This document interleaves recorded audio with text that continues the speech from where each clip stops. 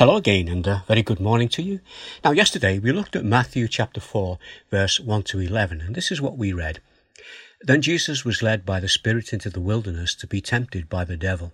After fasting for 40 days and 40 nights, he was hungry. The tempter came to him and said, "If you are the Son of God, tell these stones to become bread." And Jesus answered, "It is written, man shall not live on bread alone, but on every word that comes from the mouth of God."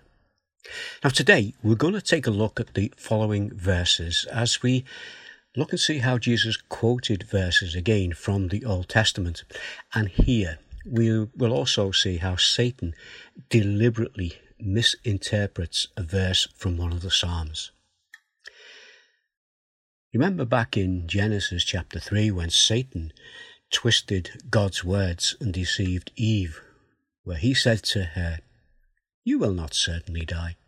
And that was after God had told them that they certainly would die if they ate from the fruit of the tree in the middle of the garden. Now he will try to twist God's words again, and again to twist them for his purpose, this time as he faces Jesus.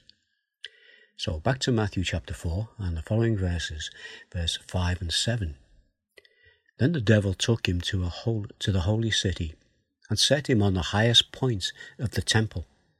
"If you are the Son of God," he said, "throw yourself down, for it is written, he will command his angels concerning you, and they will lift you up in their hands, so that you will not strike your foot against a stone." Jesus answered him, "It is also written, do not put the Lord your God to the test." What Satan is doing here, he's saying, if you are really the one that you say you are, and you say that you trust God's words, then put those words to the test and throw yourself off this high tower. He actually quoted from Psalm 91, verse 11 and 12. This is what it says here. "For he will command his angels concerning you to guard you in all your ways. They will lift you up in their hands, so that you will not strike your foot against a stone."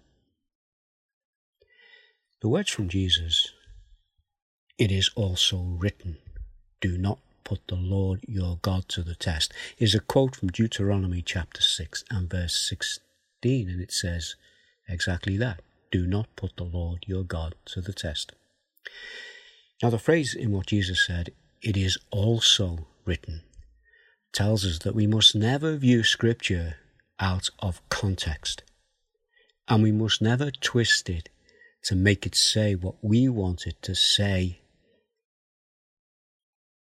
and therefore it will not be saying what God intended it to say. Here's a good word of advice to us from the book of Acts. This is Acts chapter 17, verse 11.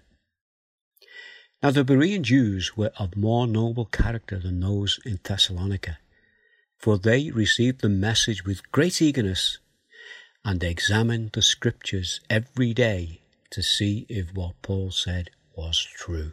That's good advice. Examine the Scriptures. Now a word of warning from Jesus as he spoke to those false teachers. This is in John chapter 8, verse 44. "You belong to your father the devil, and you want to carry out your father's desire. He was a murderer from the beginning, not holding to the truth, for there is no truth in him. When he lies, he speaks his native language, for he is a liar and the father of lies." So there in our short passage this morning, we have a lot to take in, and there's a lot of good advice there, and there's also warnings to us. And tomorrow what we're going to do is we're going to have a look again at the next part of that passage in Matthew chapter 4. Let's just pray together. Father, we do thank you for your word. We thank you for the truths that are held within it. And now, Father, we pray that you would teach us to examine your word, that we will listen to what others say. And when we hear what they say, we will then take it to your word and put what they've said up against it to see if it's true.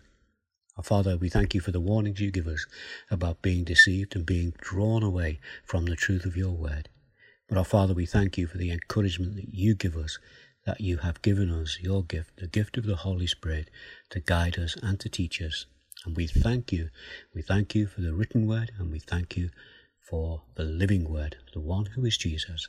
And we come to you in his name, and in the name of Jesus we ask it. Amen. Amen. So let's have just one more verse to finish with. This is from 1 Peter chapter 5 and verse 8. And again, it's a word of warning. Be watchful and control yourselves. Your enemy the devil is like a roaring lion. He prowls around looking for someone to swallow up. So, tomorrow I'll be back, and as I said earlier, we'll again have a look at this Matthew chapter 4. And we're going to look at verse 8 and verse 11. See what we can take away with us from that for tomorrow. But for today, may God bless you.